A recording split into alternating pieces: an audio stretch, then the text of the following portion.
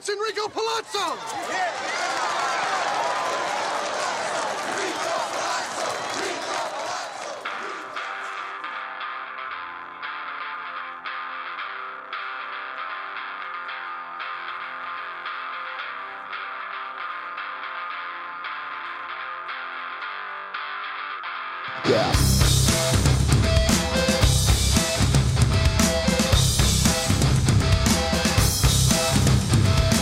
Welcome to another edition of the Hey, it's Enrico Palazzo Baseball Podcast, featuring two-time champion of the Bless You Boys Fantasy Baseball League, Michael Govier, and the host with the most, Christopher Deary.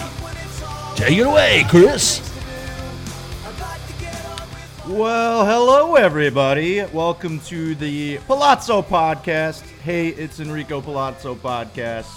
Welcome all. This is week 2. We are a fantasy baseball podcast, also all things MLB. If you want to find us, you can find us at Palazzo Podcast at protonmail.com. That's 2 L's, 2 Z's. We're also on Twitter at Palazzo Podcast. So, some of the new followers we have on Twitter. The Laker Dude. Oh, yeah. I don't know that guy, but he seems like he likes LA stuff. Birds Watcher, an Orioles fan. That's great. If you want to get some great prospect information on the Orioles, check it out. And also Go Blue Jays. Yeah, they like the Blue Jays. Hey, thanks for following us. We followed you in return. It's all about, what's the word? Symbiosity? No. Symbiotic? Wait, Synchronicity was a song by the Police. Synchronicity 2. And Synchronicity 2 was way better than Synchronicity 1. It was more fast-paced. Yeah, well, first one's like do do do do do. I don't like jazzy. it. It's not great. But symbiotic means I can't exist without you, and vice versa. So we share off of each other to survive. So that's what social media is all about. You know, if you got good information, we're gonna follow you, and hopefully you'll follow us. So, Mike, we got a jam-packed show today. We're going to talk about some of the rule changes of 2020. Get into some of the recent signings. We are only 9 weeks from opening day and less than 3 weeks from pitchers and catchers reporting. So sun will be starting to break out. Snow is going to start to melt, and it's baseball time, folks. Wow, I love baseball. Let's do it, man. All right, so let's deep dive into some of the rule changes that we have for 2020. A lot to cover here. So the roster will now be 26. It'll expand to 28 in September. How do you think that really impacts fantasy? I mean, you have one more guy available on the roster every day, and odds are it'll probably be a pitcher with the way bullpens have gone over the last 10 years. I definitely see it being a pitcher, and that kind of goes into one of the other new rule changes, is that all pitchers must face 3 batters or end a half inning. What do you feel about that rule change, Mike? Well, it's a load of crap, really, because most pitchers come in with 2 outs, or the key situations are usually, hey, there's runners on, there's 2 outs, so if the inning ends and you only face one guy, this 3-batter rule will hardly factor in. And if you bring in a setup man for the 8th inning with no outs, usually that setup man's going to pitch the whole inning. I just don't think it's just like a clear definition of the rules, but it doesn't really change the game at all. Yeah, I know Joe Madden was not happy with us at all. He thinks that it's fucking with the strategy of pitchers. Joe Madden's pissed? Which I understand. He's all for the game being sped up, which is kind of the mantra that Manfred's been going on the last couple of years. I'm not sure this speeds up the game, but I'm not a big fan of this rule. We'll see how it actually affects some of the strategies in the game. But yeah, I'm not totally on board with it. It'll be interesting to see how it goes moving forward. Yeah, we'll see how Joe Madden does as a manager. That's an exciting story. Yeah, Madden back at it.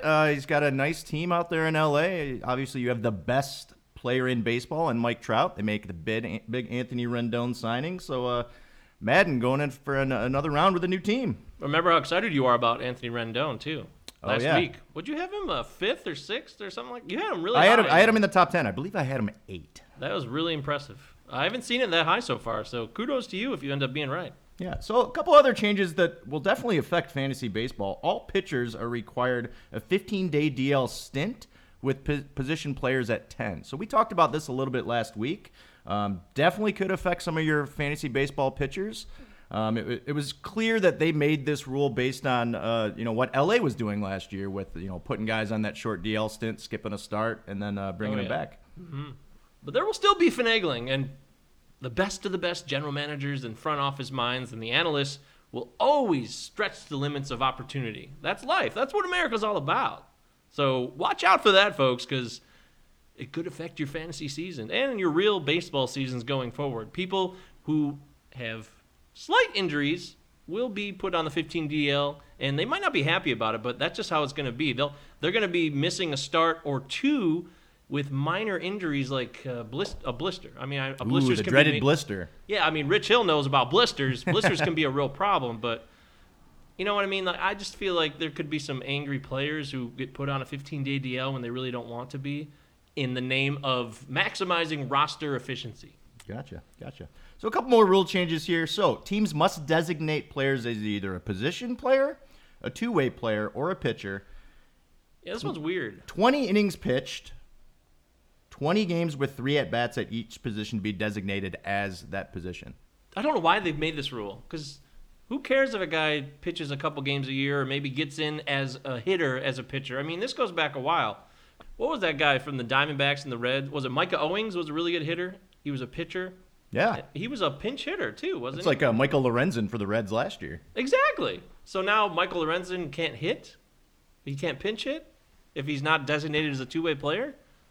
Because he would have, or does that mean that he could still be a pitcher and pinch hit because he's not going to have 20 games where he has 3 at-bats? I don't know. This seems like just a waste of time and just kind of filling our heads with crap. That's Yeah, it's interesting. I'm not too sure I understand the new rule change whatsoever. My head is filled with crap, dearie. Help me! Too much information. Bleed it out. Oh, no. All right, so the last one we have here it has to do with position players pitching.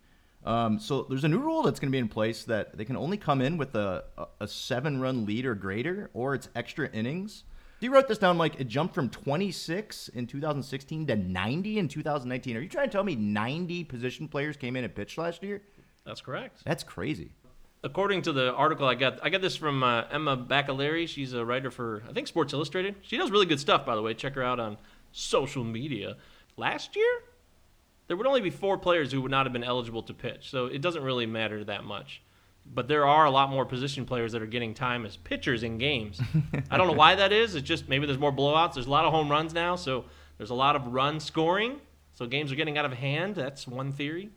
Yeah, I mean, starting pitchers aren't going late into games as much as they used to. So, I mean, there's some guys that are going 4 or 5 innings, and then you got the long relief guy. I'd have to check to see how many extra inning games we had last year. But yeah, I just don't think pitchers are going long, and you know they're saving some of these guys' arms, so they're not pitching in as many back-to-back days as relief pitchers. I'm saving all my arms for you. Oh, I love that. Yeah, that's a little great. Whitney Houston tribute. If you like that, give us a shout out at Palazzo Podcast on Twitter, or hit us up, Palazzo Podcast at protonmail.com. Deary, do you want to talk about how much you hate the name? No, I don't. Oh, come on. Go ahead. Let's put this out for the people who listen to this. I think it's entertaining. It just doesn't roll off the tongue well, does it? No, it doesn't. I'm all for a baseball-centric podcast name, so it's easy for people to find us. But yeah, Palazzo Podcast. Well, hey, folks, yeah. I love the reference in Naked Gun, for sure. Of course. But hopefully people will still be able to find us. We'll see how it goes. I know, the Sharp Idiots was our previous name, and Deary came up with it. It was a great name. I love the Sharp Idiots. It's not a baseball-centric name, so that I absolutely understand, especially if we're focusing fully on fantasy baseball at this point. Yeah, well, I may have come to regret this decision of creating this name, because I just did it all on a whim last week when I created everything. And then it was done. The work was done. Yeah, it was a real quick decision there. It We was. didn't talk to the board of directors. No, I didn't, and I don't feel good about that. But, I think it's a fun name, and, if you simplify it with, like, Palazzo Podcast, it comes off pretty quickly. That's a alliteration, so that's fun. 2 L's, 2 Z's. Yeah, see, it gets pretty easy. I'm warming up to the idea. So, pitchers and catchers are set to report February 12th. Wow. That's like 2 days before Valentine's Day. Yeah, it's always You like... got any plans? For pitchers and catchers report? No, for Valentine's Day. No, it's... So we should actually, I wish we could do a call-in with my wife. We actually do something for pitchers and catchers report. She's obviously a huge baseball fan, Yankee fan, and we don't celebrate Valentine's Day. People ask us all the time, do you celebrate Valentine's Day? And Christina always says, we celebrate pitchers and catchers report day. I can verify that. That is definitely true. I remember when we first lived together 14 years ago. You're like, yeah, we don't do Valentine's Day. We just Yeah, You know, we love each other every day. Screw that holiday. That's great for you guys. I think that's unique. But if I was going to celebrate on Pitchers and Catchers Report Day, I would do something like, maybe buy a catcher's glove and make sweet love to it or something like that. I mean, that would be really romantic. And then I would know baseball season has begun. I need a new glove. Are you going to throw this year? I'm thinking about getting back into softball. Oh, you hate softball. What I are you do talking hate about, softball. I would much rather play hardball, but I'm really getting the itch, man. It's probably because I've been playing basketball for the last few months, and I just suck at basketball. I want to get back into something I'm decent at. As I remember from our old softball days, you were a better hitter in baseball than you were in softball. I hate hitting in softball. Which drove you nuts. I hate hitting in softball. Yeah. Well, I would love to play softball again too. Maybe we'll get a team going. I love playing defense in softball. Playing the outfield or playing middle infield, that's a blast. Yeah, because that's still that's closer to the game. Like, especially in the infield, if you're playing third base, how fast the ball comes down from softball, it's so fast. It's insane. It's beyond the hot corner. It's like the warp speed corner. But I agree with you. Fielding in softball is fun. Now, that doesn't mean that we love softball more than baseball. We'll always love baseball first. And I want that to be very clear going forward on this podcast. All right, so first spring training game, Royals-Rangers, February 21st in Surprise, Arizona. Ooh! Actually, my parents are down in Arizona right now, and my dad actually hits up a lot of these minor league games when he's down there. I'm actually going to Arizona in March. There you go. For our fantasy baseball draft and a wedding. It's a twofer. Amazing. Yeah, I can't believe it's a friend of ours, Jason Mangold, is getting married. He's in the league that I'm in, my main league, and he's arranged to have the draft the day after his wedding. That's interesting. So he's getting married on Saturday the 6th or whatever, and then the 7th, we're having the draft party at his house. So which came first? Like him? I don't know. Which did he plan first? The fantasy baseball draft or his wedding? I don't know. I truly don't know. That's interesting. That'll be an interesting following day for sure. I don't even care because it's exciting. What's more fun than weddings and fantasy drafts? God, I love drafting. Yeah, and I love weddings. I love both those things. It's gonna be a great weekend. I can't wait. So, but my point being is, maybe I'll go to Surprise, Arizona and catch a game because I've been talking with my girlfriend about maybe just like doing a week trip because spring training will be in full effect. And I can get some real good breakdowns maybe. Check out some players, get you guys some excellent analysis to bring back for the pod. Yeah, maybe you could do a road pod. Even better, absolutely. I could Skype in. That would be awesome. Yeah, check out some of those sites down there in Old AZ. Mike, are you more of a Grapefruit League fan or a Cactus League fan? I'm always a Grapefruit League guy because the Tigers are part of the Grapefruit League, right? So, yeah, down in Lakeland, down in Florida. We've been down there before. Joker Marchant Stadium, which I thought was like the oldest site, but apparently it's not the oldest spring training site. Which is the oldest? Apparently it's the McKechnie Park, which I guess it has a new name now because it's sponsored by the Lake Erie College of Osteopathic Medicine. So it's considered, it's called like Lecom Park, but it's the one in Bradenton where the Pirates play. It's been around since 1923. Beautiful Bradenton, Florida. Yeah, it's not far from Lakeland, which is not far from Sarasota and St. Petersburg. And going down there, remember when we went down and we saw the Tigers? Do you remember that trip in 2008? I sure do. It was cold. It was very cold. It was cold. I was wearing a hooded sweatshirt, full pants. We got a ball from Andy Van Slyke. Remember that's right, yeah. That was awesome. He tossed us the ball, and it was very cold, and they lost to the Mets, or they beat the Mets. It was a very low-scoring affair because nobody could hit because it was so damn cold. I think Mike Hessman hit a home run that day, though. Mike Hessman?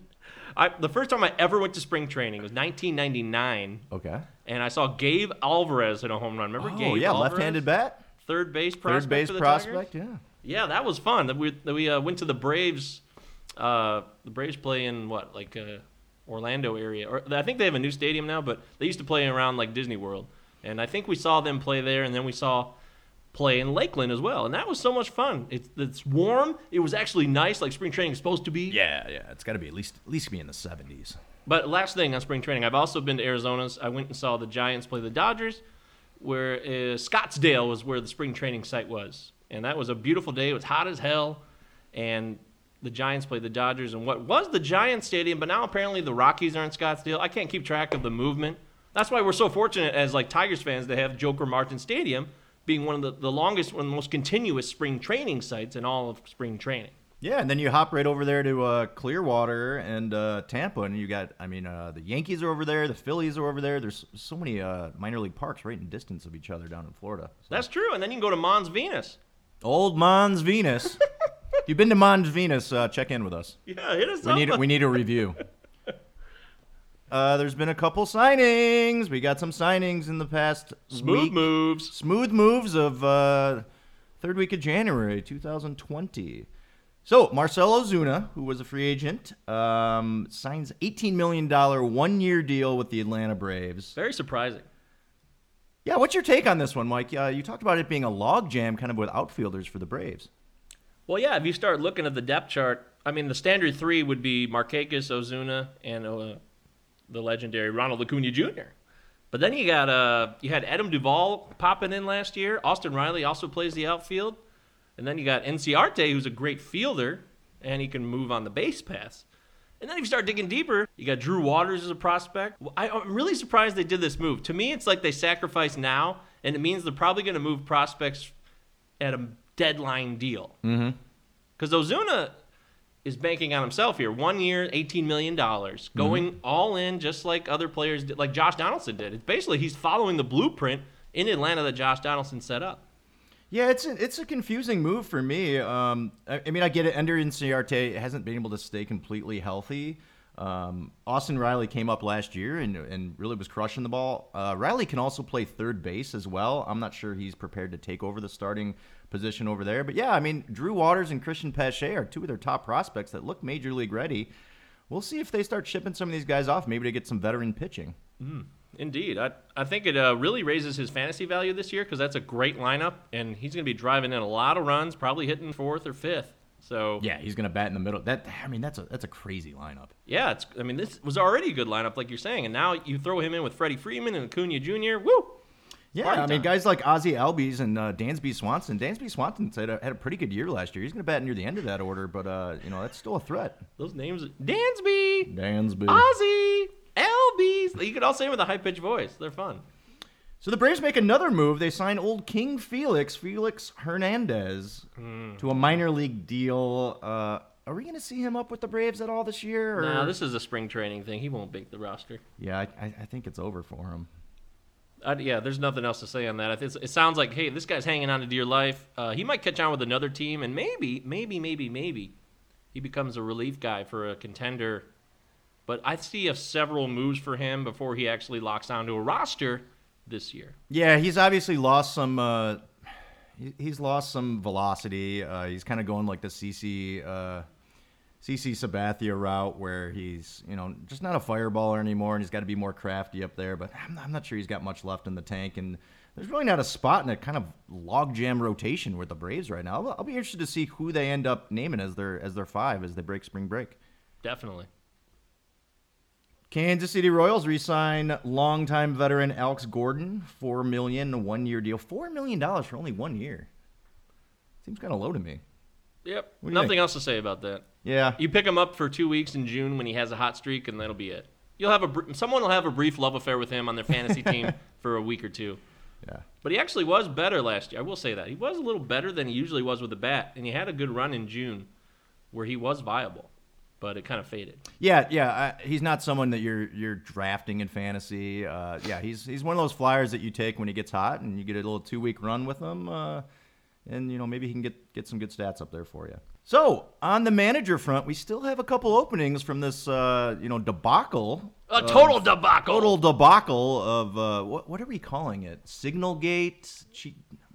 What has there been a name kind of pinpointed into what the scandal is? Well, unfortunately, it's the Astros cheating scandal, but the Red Sox cheated too, so yeah. It's not really fair. You can call it the MLB cheating scandal, or How I Learned to Love Technology and Cheat, something like that. So the Mets and Astros still looking for managers. And the Red Sox. And the Red Sox, yeah. Luis Rojas, son of Felipe Alou, this is new. I did not know this. You let me know this. Luis Rojas has been hired as the Mets manager. Yeah, he's a career minor league manager. He's managed at several levels in the Mets system. This is kind of a harken back. I just use the word harkening back to a time when managers had experience and they worked their way up as opposed to just getting the managing job like Mike Matheny did. You remember he had no experience. Brad Ausmus had no experience. Hey, take a job. You played baseball, that's good enough. This is a guy who has managed for many years. He's only 38, though, but he's got experience. He was a minor leaguer himself. His father and his brother, Moises Alou, great baseball minds, know the game inside and out. So this is a real pedigree hire. And okay. I was a big Hensley Mullins guy. I still hope. I really want Hensley Mullins to get a job. He's on the Mets staff, but he got... Fight for Hensley. The guy is a really interesting dude. I didn't know he's the first guy from Curaçao and part of the Netherlands to play in the major leagues. And he has a knighthood from the Netherlands, essentially. It's like the Order of the Netherlands Empire. It's just like the British give to Paul McCartney and those people. So This guy's a fascinating dude with a lot of experience. I hope that maybe he gets a run at the other two jobs available. But, congratulations, Luis Rojas, new manager of the Mets. So, Astros yet to hire somebody. Breaking news that they just interviewed Jeff Bannister. I think he's the kind of guy who would fit right into that clubhouse. He knows the area well, and it also might be comforting with all of the crap that's going on, especially with the Fan Fest stuff, where Altuve and Bregman basically said, we're going to win the series. And it's basically exactly like I said last week on the pod about how they were already going to flip the script and say they're the victims. Yep. They already did that at the Fan Fest last weekend. Yeah. So that looked bad. I don't care about optics. Optics is this word that blew up in the 2010s. How things look means everything to people who are famous and are constantly have scrutiny on them. I don't have to worry about that. Neither do you, because we're just regular people. Yeah. So Jeff Bannister getting the hire would look like kind of a calming of the waters for Houston if he was to take the job and be offered it. I just looked it up. Bannister's actually been out of baseball since the Rangers job. That's what I thought. He hadn't done anything. Yeah, I think he's just been waiting. Maybe he's been dreaming of this job every day, working the channels. So, Michael, on Tuesday we had the Hall of Fame announcement. Boring. Yep, new inductees, Derek Jeter and Larry Walker. Thoughts, Trash. Mike? Trash. Doesn't even want to talk about it. I hate Derek Jeter. I mean, I don't hate him. I know. I just look at him. He's just like the definition of like the coolest guy ever. So his great. life is so much Everyone's better already than kissed his everybody ass else's. enough. Yeah. Your wife loves Derek Jeter. That's cool. That's fine. She's a Yankees fan. I think she respect that. cried watching the induction. See, on that's how Tuesday. much of me. Are you you guys gonna go this summer to Cooperstown? I don't know. We've thought about it. I know you have. I think you should do it. I mean, her favorite player is Mo. So, I mean, last year was the year that we should have Oh. done it, but we had too much other shit going on last summer. Oh, yeah. Well, Jeter didn't get the unanimous vote, which is fine with me. Larry Walker getting in the Hall of Fame is fun. I love it. He's the first Canadian-born player, first Rocky, like exclusive Rocky, even though he played for the Expos. So that's fun. He made a 14% jump this year to get in. Yeah, that means next year nobody's going to be on the ballot. There's no players coming in next year that you have to put on the list. So the leftovers who are the scumbags, quote unquote, like Bonds and Clemens, and those guys are scumbags to me. I want that on the record. Barry Bonds, Roger Clemens, they're scumbags. Roger Clemens specifically is he's a piece of trash. He's scum. He bangs 15-year-olds. And he lies about it. He cheats. He does everything. He is the most egotistical, reprehensible baseball player. Worse than Pete Rose. Worse than Ty Cobb, which was totally proven to be. Most of that was false. Ty Cobb, it was actually not as bad as the. Yeah, it's myth interesting around as time has gone on, more things have come out about Cobb that it was a little more overblown than was first realized. Yeah, well, the movie did him no favors in 1994. By what was that guy's name? Oh, Al Stump, I think his name was. Al Stump. Being totally bogus. He was a fraud. So, Yeah. But point being is Larry Walker. Woohoo! That's great. Derek Jeter. That's just expected. Yeah, I was a big Larry Walker fan when he came up with the Expos and had a great career in Colorado. Jeter being one vote shy of being unanimous selection. I'm fine with that. I don't think we're going to have another unanimous selection for a very long time. I think unanimous selections, with Mariano Rivera being the first last year, some people are thinking, oh, well, we got the first unanimous guy. It's going to start happening a lot more. There's a reason Mo was 100% because he's the greatest relief pitcher of all time. He's the best at his position that has ever been. Yeah, but Babe Ruth was like the definition of baseball greatness. He wasn't. There's so many guys that should have been unanimous. Of course. It's garbage. Yeah, of course. That's I don't have a problem with Mo being unanimous. I have a problem with other guys who were not unanimous. Yeah, of course. That's what bothers Ken me. Griffey Jr., how's he not? Yeah. I mean, I think a lot of those old voters are starting to die off. That's why a lot more guys are going to start to get in, and they're kind of changing the kind of the metrics of what it means to be a Hall of Famer. It's a very weird system. Like, you can start off like, oh, only 50% of the people voted for me. 10 years later, 75%. A lot of the same voters. It's very odd.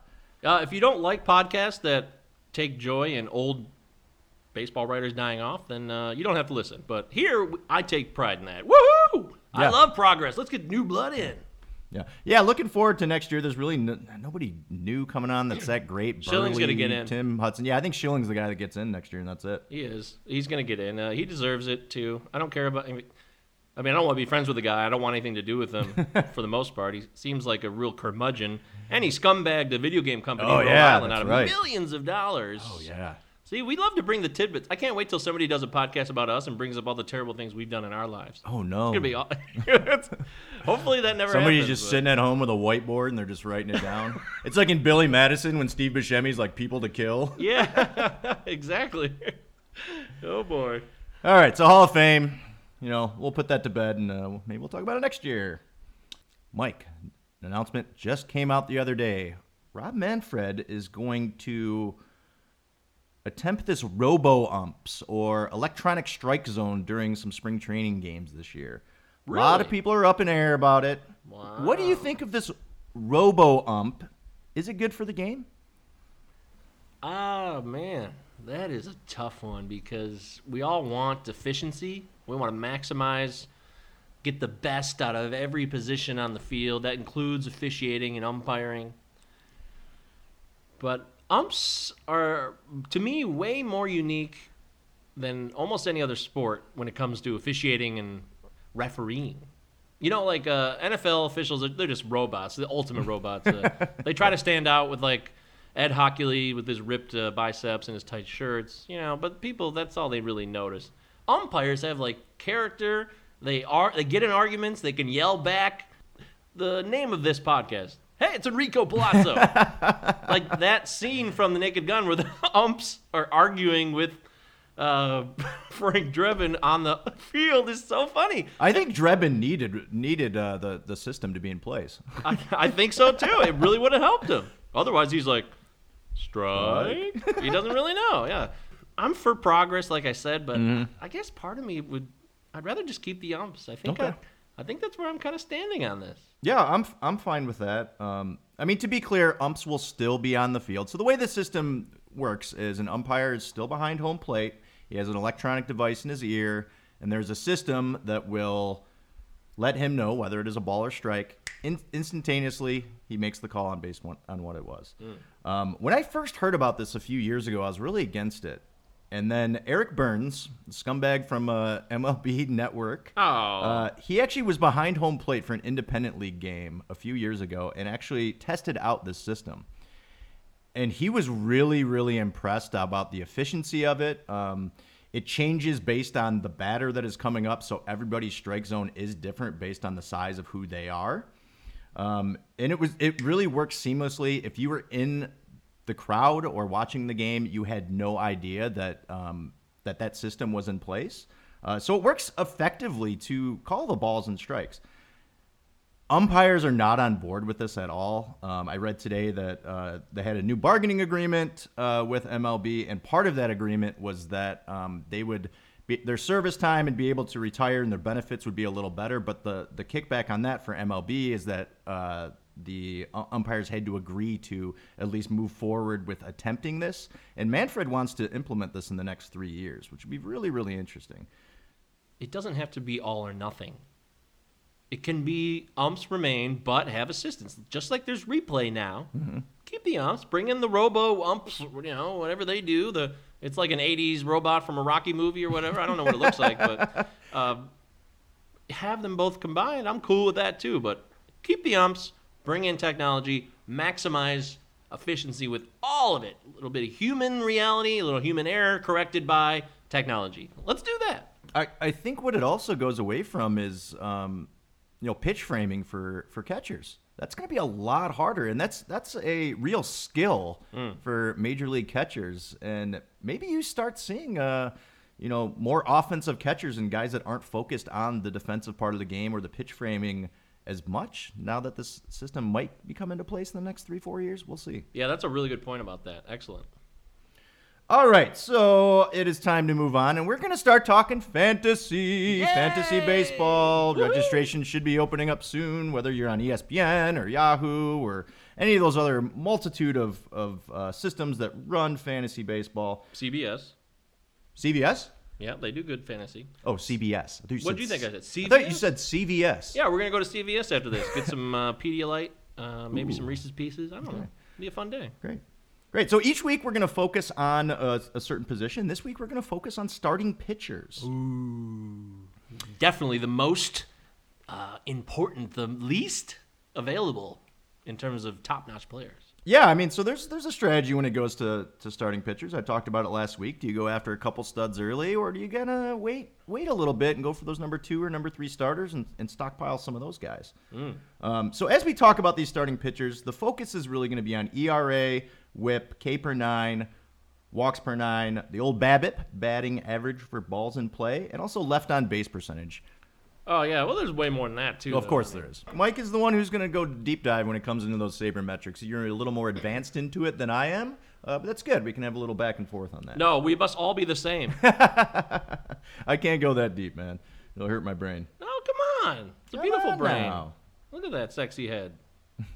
Sexy head. Sexy head. So, Mike, I've made a list of my top 36 players, Wow. starting pitchers. I'm not sure if you made a list at all, but I'd like to at least bring up some of these guys.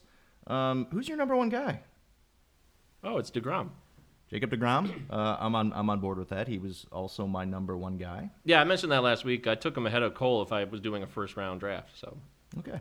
Yeah, just looking at some of these other sites and kind of where the average draft position and rankings of some of these starting pitchers. I mean, DeGrom, Cole, Scherzer, those are kind of the top 3 that you see in a lot of places. After that, it gets really interesting. You know, I've seen Verlander, who's now getting up in age, but someone I want to talk about is Chris Sale. Uh-oh. Where do you value Chris Sale? Well, it's a difficult time to be a Chris Sale fan because he's somebody who is fabulous. He's been one of the best pitchers in baseball for a decade almost, but the injury history recently is really freaking people out. The elbow, what's going on with him? His average ADP right now, according to Fantasy Pros, is 35. Okay. So if he's healthy and ready to rock, going to give you 200 innings at a K9 rate of 10 plus. That's last party year. time. Last year it was 13.32, even though he only had 147 innings because of that injury. But he's definitely going to give you that high K rate, even with the velocity down. Yeah, injury freak out here. It's like, is he healthy or not? I like to stay away from guys when there's injury troubles, and I think I can find something else or replace the production elsewhere. So, I'm going to stay away from Chris Sale. Yeah, I agree with that. I'm too worried about the anytime you hear elbow or shoulder issues, that's scary to me. I mean, last year he was walking more than he normally had. He was walking over 2.5 guys a game. And the problem why his ERA was so high is he couldn't leave guys on base. He only got 66.7% of the guys left on base as a percentage, which is really, really low. Most guys are in the high 70s. Really good guys are in the 80s. So yeah, it was real off year. I mean, Chris Sale's only 30 years old, so he could definitely bounce back. But I mean, they're saying he avoided Tommy John, and they're just going to rehab the injury. We'll see how it goes. But I would stay away from him. Now, if you do pick him and you pick him early, and he comes out of the gates is great, I would try to ship him. I said I'd stay away from guys with injuries, and that freaks me out because he hasn't pitched 200 innings since 2017. Okay, now it's 2020, in case you don't know. And the one thing that gives me pause about my own opinion here is that his deeper metrics really show that he's a lot better than his ERA last year. Last year's ERA was 4.40, okay? Yep.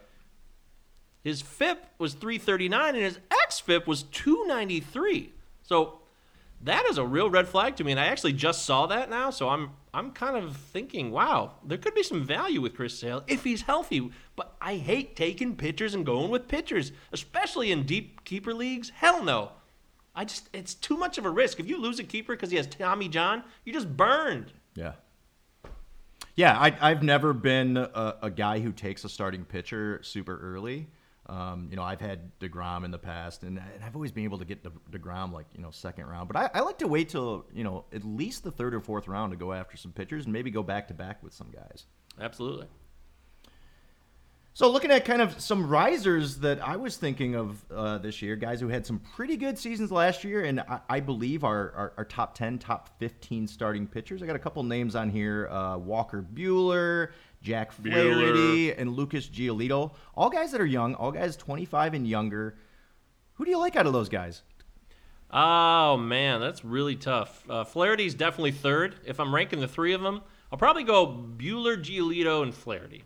That would be how I'd rank the three of them. Flaherty is due for some major regression, which kind of goes into some of the guys that we can look at who are also regression or bounce-back candidates. Mm-hmm. Flaherty, we all know, had a killer second half. Insane, 0.91 ERA in 100 innings pitched in the second half. Killer. 94% people he left on base. 94 for those last 99 innings. Yeah, or whatever. That's crazy. How absurd that is. Yeah. It was 83.3% for the whole season, which I believe ranked fifth. Yeah, to me that just is. I don't think that's sustainable. So he's still going to be a great pitcher. I just think the value that he's risen up to now is too high, and I don't think he really belongs in the category of. Buehler's the number one. Buehler is probably somebody who I would actually take over Verlander and Scherzer and Sale. Really, all three of those guys. I might put him third behind DeGrom and Cole as a top three starting pitcher, arguably.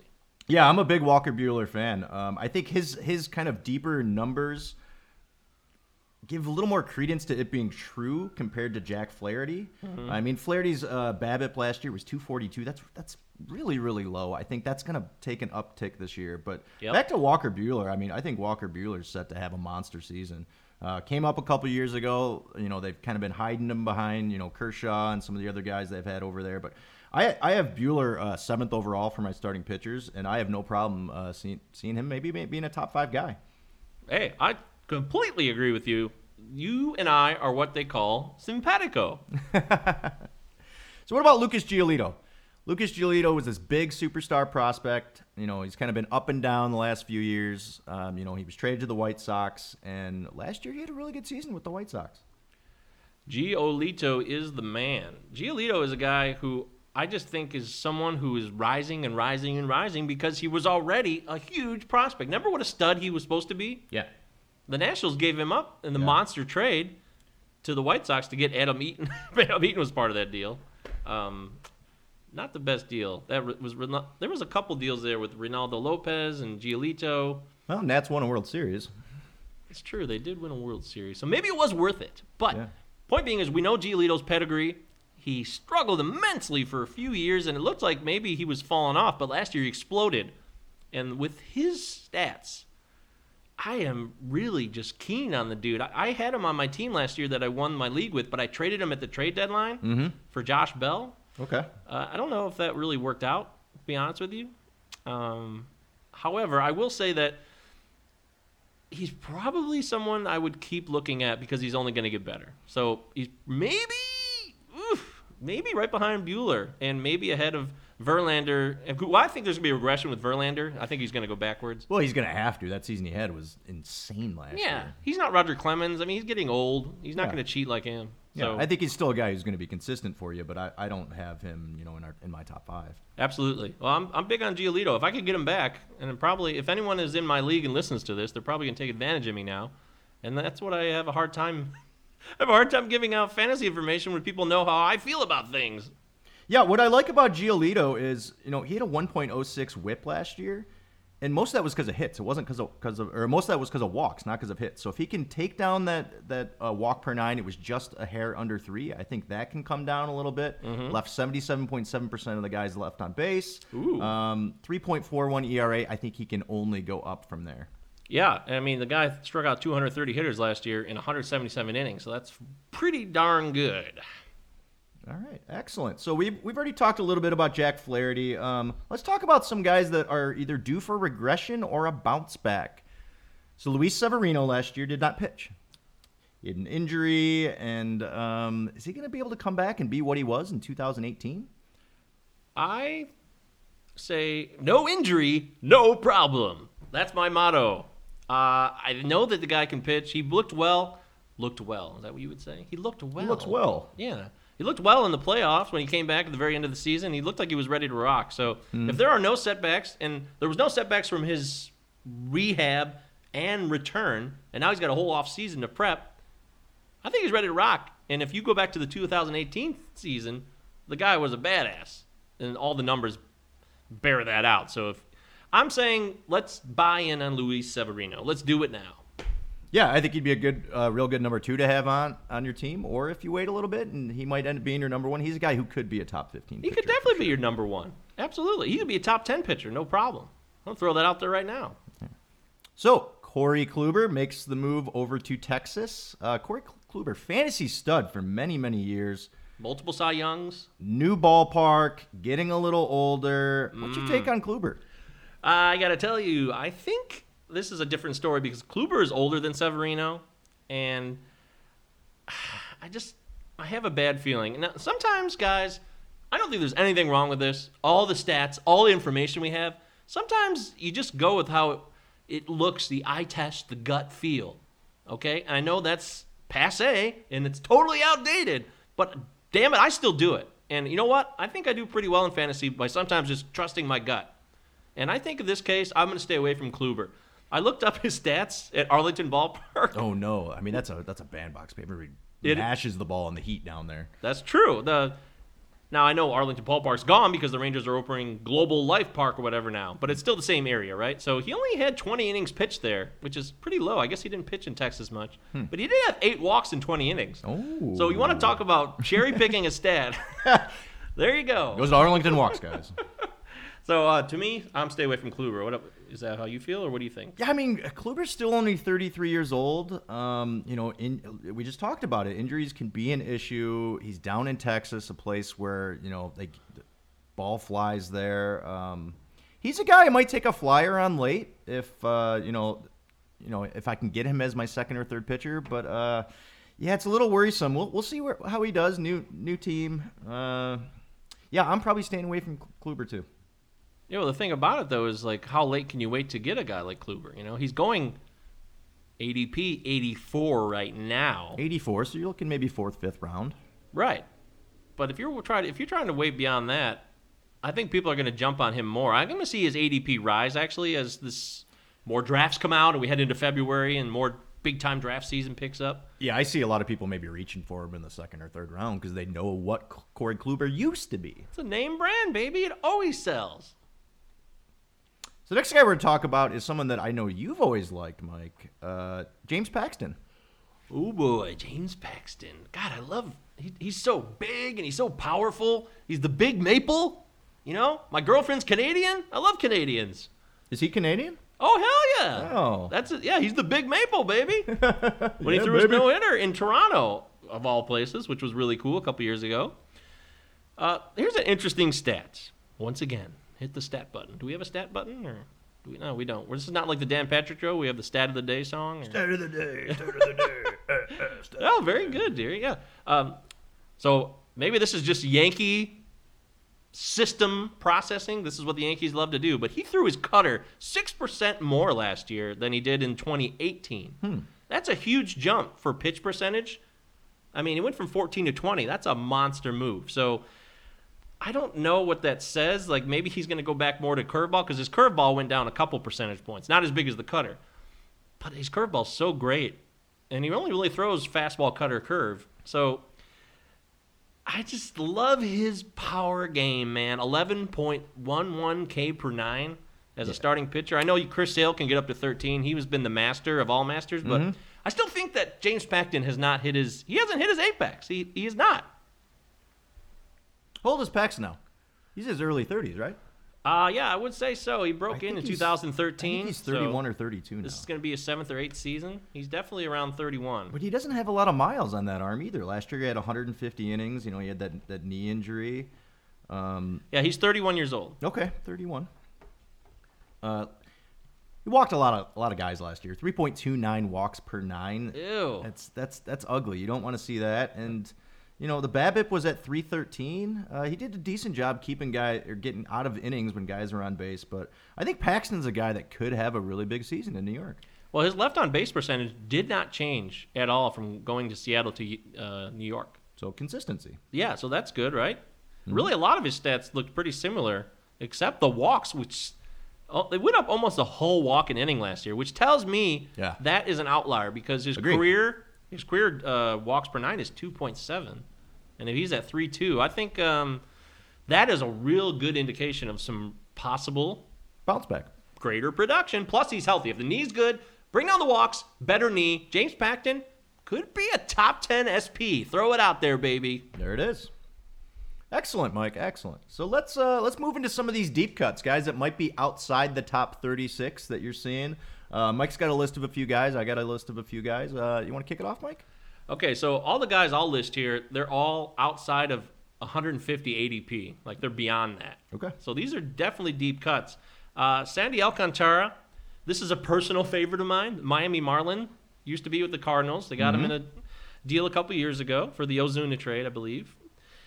And he's got a special place in my heart, dearie. There it is. Pitched Special that place. shutout last year to win me the title on the final day of the season. That will do it. It was a complete game, Yep, 9 you're gonna inning love shutout. this guy forever now. Exactly. 9K shutout. A complete game, which is so rare these days. I think it affected a lot of leagues because he's a guy that was picked up on that last day. Yeah, he was. I used my last transaction of the week on him, and he shut out the Royals, and he looked really good. And his second half numbers actually were a lot better than his first half. He still doesn't strike out enough, guys, but this is the simple prognosis for Alcantara in 2020. If he can lower his walks and turn that into more Ks, then it's really going to change all of his numbers because his walk percentage will go down, his K rate will go up, and I really believe this is a guy who could get to like an 8.5 K per 9. He's been in the 7s for the most part. I think that can go up some more because this is a guy who's not hit his potential yet. Yeah, he's still a young guy. I definitely see him continuing to rise. I would not shy away the fact that he's playing for the Marlins. I mean, if hopefully you're not playing in leagues where wins and losses matter, and it's going to be more the deep diving stats that are going to count. So yeah, I like Alcantara. So a guy I'm going to bring up here, he's going to be the number 3 starter for the Padres, Dinelson Lamet. Is that how you pronounce it, Mike? I don't even know. Sure, why not? Sure. Okay. Lamet, So he's a guy who's only 27 years old. I like him because his K rate is amazing. All through the minors, his K rate was averaging right around 12. Last year it was 12.95 in 73 innings pitched. He's projected to have about 150 to 170 innings this year, with a K per 9 over 11 is what a lot of the projections are having him at. The issue with him is he walks guys. Last year walked him at 3.70 per 9, which is just way too high, and he's also had that problem in the minors. He's someone with a high K rate like that. If he can get those walks down a little bit, I think he's someone who could be on the rise, and he's someone who you could grab real late. Might even be someone who doesn't get drafted. Well, he's someone who's so young, too. He's just getting started with his career. So he is so inexperienced and so much growth to be had. I'm all for that. I think that's great. All right. Who's your next guy, Mike? Let's go with Kyle Gibson. So Kyle Gibson's, again, this is another Texas Ranger. He signed with the Rangers in the offseason from the Twins. He's 32 years old. He's older than you think, maybe, because he was supposed to be a prospect that boomed. He never boomed. He's been serviceable. But I think that there's some information that shows me he could be better than he's been. Last year, his home run fly ball rate went from 14 to 20%. That's a big jump. And his career average is around 14%. So if he brings that down, that could be great news. The negative part, though, is that he's pitching, as you said, in party zone down in Dallas. The Texas party zone. In the hot zone. Come on down, Gibby. Yeah, the ball's flying. I mean, summertime, he better get all his best starts in maybe in the early part of the season before it heats up down there in the Metroplex. But he had a 330 BABIP. That's above his career norm, too, slightly. And he also had over 3. His walk percentage was over 3, which was a little.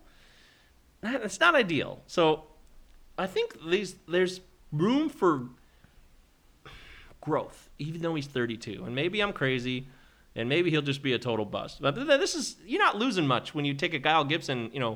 His ADP is way lower than some of these other guys, so you don't have to sweat losing a lot of opportunity. Like, oh God, I went all in on Kyle Gibson and I shouldn't have done that. So that's why I'm bringing up all these guys that are lower than 150. They're guys that you just take a flyer on, and the risk is minimal. You're not losing a lot. You know what I mean? You know what I mean, Vern? Yeah, you know what I mean, Vern? Vern. Yeah, I'm not fully on board with having Kyle Gibson on my team. I think he's probably going to end up moving to the long relief, status. Wow. Down in Texas. But here's the great thing about baseball. Things change so quickly. Things change, Mox. Things change so quickly. Guys can have these amazing seasons, or guys don't hit their potential till in their early 30s. So I'm not saying it's not possible for Kyle Gibson, but I'm not buying in. Absolutely. But just for the record, though, you can get him at 330th overall right now on average, so no big deal. Take a flyer. So the next guy I have to bring up, Cincinnati Reds pitcher Anthony DeSclafani. Yeah. DeSclafani. Is that right, Mike? DeSclafani. I'm only picking guys that I can't pronounce their names. Why not? Make a challenge for yourself. Yeah. So 29-year-old, 6'1", pitches for the Reds, 166 innings last year. Hit an ERA of 3.89. I like this guy. He's someone who's been somewhat consistent over the last couple of years with the Reds. Doesn't walk a ton of guys, so his walk rate is under 3, mid 2s. Needs to do a better job getting guys out when there's other guys on base. His BABIP has been under 300 for the last couple of years. He's a guy who I could see, making a jump this year with the Reds. Absolutely. I totally agree with you. I think that's a smart pick, Deary. So, two guys that are going pretty high in a lot of ADPs in terms of starting pitchers. Two young guys for the Cleveland Indians. You got Shane Bieber and Clevinger. Oh, baby. This is hot sauce right here. This is really, really, really hard, and I think you're splitting hairs here between both these guys. Mm-hmm. But I'm going to take Clevinger in just a slight nail-biter. Bieber exploded last year, and the one thing that I think of right now when I look at him is his left-on-base percentage last year went from 69 the previous year to 77%, so he left a lot more guys stranded. Mm-hmm. I think there's some regression there slightly, but his K rate is here to stay because he was already striking out guys when he first came up. Yeah. But Clevinger didn't get a full season. He only got 126 innings last year. Now, if he gets a full season, like he pitched 200 innings in 2018. Yeah. So he can do it. I'm going to go Clevinger by a hair. Yeah, I love that K rate for Clevinger. I mean, over 12 last year. Left on base percentage was 80% last year, which is lights out. Clevinger's got really, really good stuff. But I like Shane Bieber as well. 1.05 WHIP last year. His K rate is over 10. Doesn't walk a ton of guys. I think both these guys have the real possibility of being fantasy studs and being a number one on your team. Absolutely. And by the way, his LOB percentage of 80%, that's his norm because in 2018 it was 79%. So there's no regression there like there is with Bieber. Just something to point out. Yeah. Two guys that I don't think you can go wrong with if they're both healthy. I think both of them are going to be studs for you. Yeah, this is it's a little bit nitpicky, but they're also very similar. It's a good comparison. All right. So I'm going to bring up two young guys coming up next. We got Chris Paddack and Tyler Glasnow. Paddack with the Padres. Got a short stint last year and was an absolute stud to start off and kind of regressed towards the end of the year. Tyler Glasnow was unreal until he got injured. He actually, he came over in that trade with Pittsburgh. Who do you like out of these two guys? Woo! I want to say real quick that Deary put all these comparisons together, and they are outstanding. They are really good because Paddack and Glasnow are an excellent comparison. Two young studs, innings limits, injuries, really shining at moments, showing great potential, but still plenty of growth to be had. I think if Glasnow's healthy, I'm going to take Glasnow just because I love the Rays' mastery of pitchers. That's what I'm going with. I'm not going to give you any stats. I mean, I could tell you that Paddack gave up 23 home runs in 140 innings pitched last year, which is quite a bit. Mm-hmm. And the Glasnow only gave up 4 in 60 innings pitched, but that doesn't matter to me. I just like Glasnow's stuff, and I love what the Rays do. They just maximize all their pitchers. They get every last little piece of juice out of them. Wait, piece of juice? Piece of meat? Juice. They get every Squeeze of the juice. They get every last drop of juice out of them, yes. So give me Glasnow. Yeah, Glasnow just had 60 innings pitched last year, ERA of 1.78, whip under 0.9, K per 9 was super high. Neither of these guys walk a ton. I think my question is how many innings is Glasnow going to pitch this year? With only having 60 last year, is he going to be upwards to 150, closer to 180? I think you're going to have to take into account for that. But, if he can come out and bust out at the start of, opening day and be as good as he was last year, he can really, really get you off to a good start in fantasy. That's a good point. Yeah, Chris Paddock, 140 innings last year. Like I said, he had a little bit of a regression, but he's also a guy who doesn't walk a ton. I think his K per 9 is probably going to go up a little bit. But I think I'm on board with you. I think I would lean towards Glasnow moving forward. But these are two guys that I'll be interested to see where their ADP goes as more of these fantasy baseball registrations open up and people start doing drafts. So I'm interested to see where these guys go. What about Nola versus Woodruff? So Aaron Nola, Brandon Woodruff. Aaron Nola last year, skyrocketing walk percentage. It just went through the roof. Yeah, it was so ugly. He went up a whole walk per inning for 9 innings pitched. 3.56. Ugh. Yeah, that's brutal. He went from 2.4 to 3.5. That is really the essence of his season. Mm-hmm. It destroyed him because he's got more base runners on, and then if he gives up more home runs, which he did, then it all adds up. So to me, though, I'm going with Aaron Nola, no-brainer. I mean, Woodruff is a nice guy. He's a nice guy. He's a real nice fella. The thing about Woodruff that I found most fascinating was that he had a 3.01 FIP versus 3.62 ERA last year. Okay. That means he should have been way better than his numbers showed. Mm-hmm. So that gives me – I'm definitely more into Brandon Woodruff than I was before we did this podcast. I really was just dismissed him completely. But once I looked inside the numbers, I'm more intrigued, and I'll be looking at him further. But if it's between Nola and Woodruff, I think Nola bounces back. He's pitched 200-plus innings the last couple of years. He's very consistent.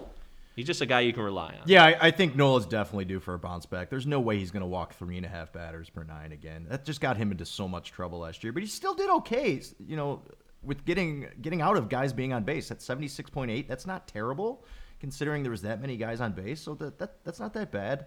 Woodruff, I didn't really know much about Brandon Woodruff. I'd never really seen him pitch live, and then as the Brewers were going down the stretch, and I was, they're trying to make the playoffs, and I was watching more.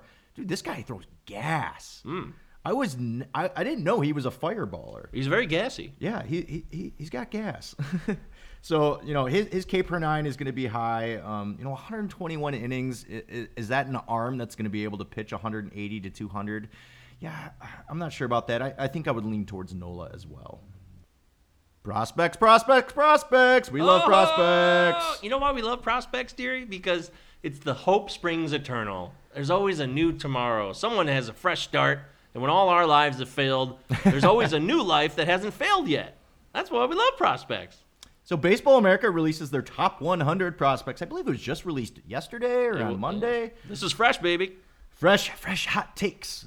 So, number 1 prospect, Wander Franco from the Rays. What's your take on Wander, Mike? Is that like John Franco? They related? Wander and John. Yeah. The New York City pizza-eating doofus versus a very slick, elite baseball prospect.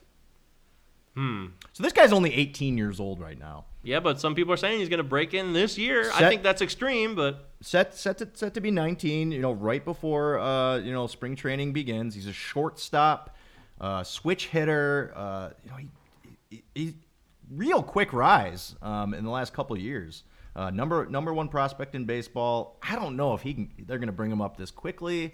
That doesn't seem like the mantra of the Rays is rushing guys up to the majors. So you may not see him this year, but definitely keep an eye on him and how he's doing in the minors this year. Well, he'll be 19 in March next month. In fact, on March 1st. So that means the whole season he'll be 19 and mostly 19 in the later part of the year. And we've seen 19-year-olds break into the bigs. So it's not unheard of. Dwight Gooden, A-Rod, all these guys. They're unique and they're special. But if this guy isn't special as everyone says he is, and he just keeps projecting through, he could pretty much skip AAA and just go from AA right to the majors. Yeah, we've seen it the last couple of years with guys that are 20 years old. Ronald Acuna, Fernando Tatis Jr. That a couple months and they're up in the league and they're performing immediately. So we'll see if Wander Franco ends up being that guy.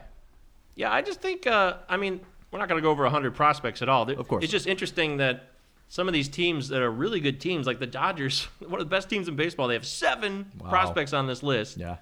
The Twins and Padres had 6, and even our local Tigers, an all-time record for the Tigers since this list has been coming out, which I believe the first Baseball America Top 100 prospect list was 1990. Okay. And this is a record, 5 prospects. Wow. That's the Tigers, Mariners, Diamondbacks, and Marlins tied with 5. Wow. So and we know those studs are Casey Mize. Yeah, they got 3 pitchers Manning. and 2 hitters on that list. I think Mize and Manning are 2 guys you'll probably see this year. Skubal. What about Skubal? Turk Skubal came out of nowhere last year. He was striking out like 14, 15 guys per 9 last year, which is unreal. So I'm interested to see what he does. And then their 2 hitters are still several years away with Riley and Isaac Paredes. Oh yeah. So the Rays with the most 8 prospects in the top 100. Yep. You gotta love how the Rays scouting department and how they've been able to build this system, win 90 games, and have the small payroll that they have. And other guys they traded would have been on this list. Liberatore on the Cardinals. Yeah. And Jesus Sanchez on the Marlins they traded last year. So there was more. It's just endless for them. They have some of the.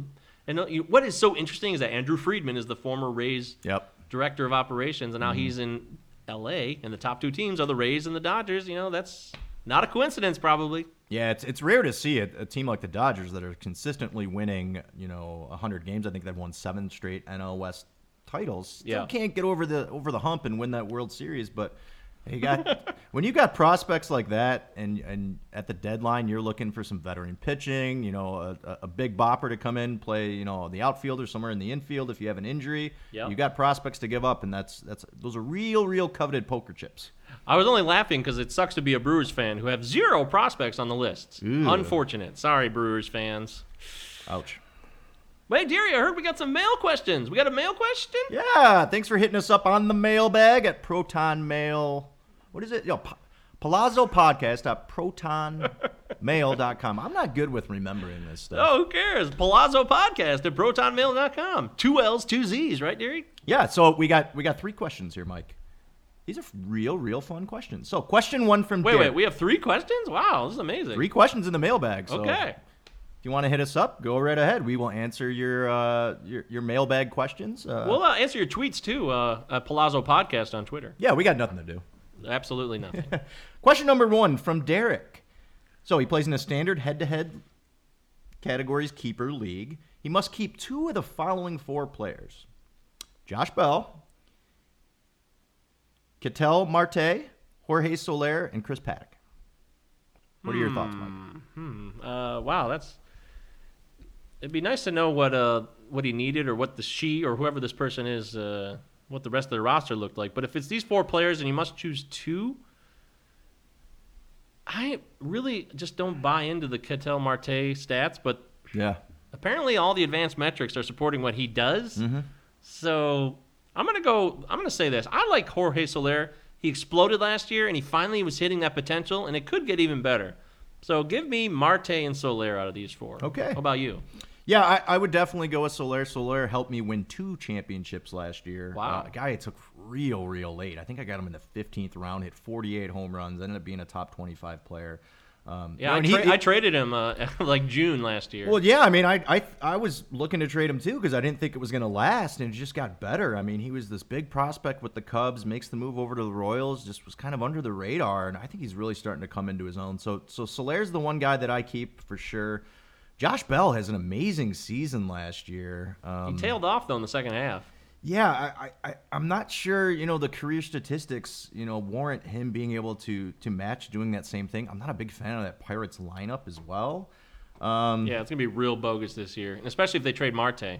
Ketel Marte, I mean, he plays several positions for you, so he can give you some good eligibility there. Chris Paddock, we just talked about him, young guy. I'll go with the pitcher. I'll go with Paddock and Soler here. Wow, you really like Paddock, don't you? I'm getting a feeling like. Ooh, he's got a feeling. Yeah, everybody who's in my fantasy baseball league will be like, ooh, Deary's going after Paddock. Deary's going after Paddock. And then someone's going to reach for him, and then I'll be like, aha, I got you. Question number 2 from Bill. Bill, thanks for sending us a note here. Hey, Bill! So Bill has run a keeper league for 15 years. I wonder if this is Bill from my fantasy league. That's impressive. Oh, could be Bill from your fantasy league. Yeah, I wonder if it is. I doubt it. He. Anyways, wait. So go ahead. Sorry. Okay, so he runs this league 15 years now, desperately trying to get rid of wins. Are wins still a relevant fantasy category? It can't be the Bill from your league, Mike, because No. I don't see you playing with wins. Well, we do. Ooh. Yeah, we do play with wins, and Bill is definitely not a progressive guy. I think it's fair to say. It's not a judgment, it's just a fact. But I think wins are dated, but fantasy relevant? They might be fantasy relevant. They're definitely dated to me in terms of baseball, the reality of baseball. Mm-hmm. How a pitcher gets a win is totally ridiculous and Yeah, it absurd. doesn't matter.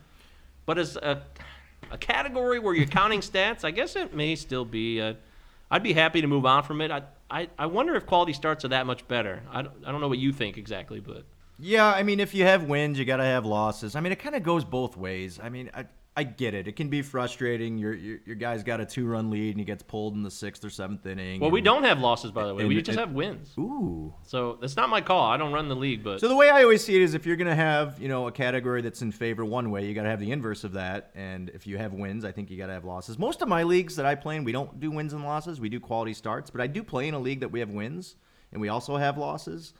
Yeah, in the grand scope of MLB baseball, I mean, when you're looking through the metrics and you're looking at your starting pitchers, you're not like saying, oh, I'm going to grab this guy because he had 20 wins last year.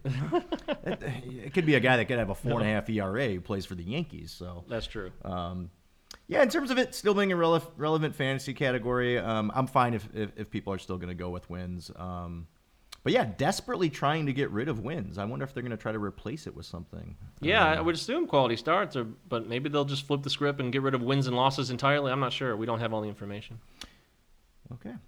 Well, thanks for the note, Bill. If any of you have any other, questions in terms of some of the categories that you play in, Mike and I have been playing fantasy baseball for close to over 20 years now. So we've played in many, many different leagues where there's a lot of different crazy categories. Remember that year? 22 years here, dearie. 22 years. My first was 1998. I remember. Yeah, I think, 98 or 99. But it's probably the same for me as well. Remember that time, Mike, we played with fielding percentage in that one league we were in together?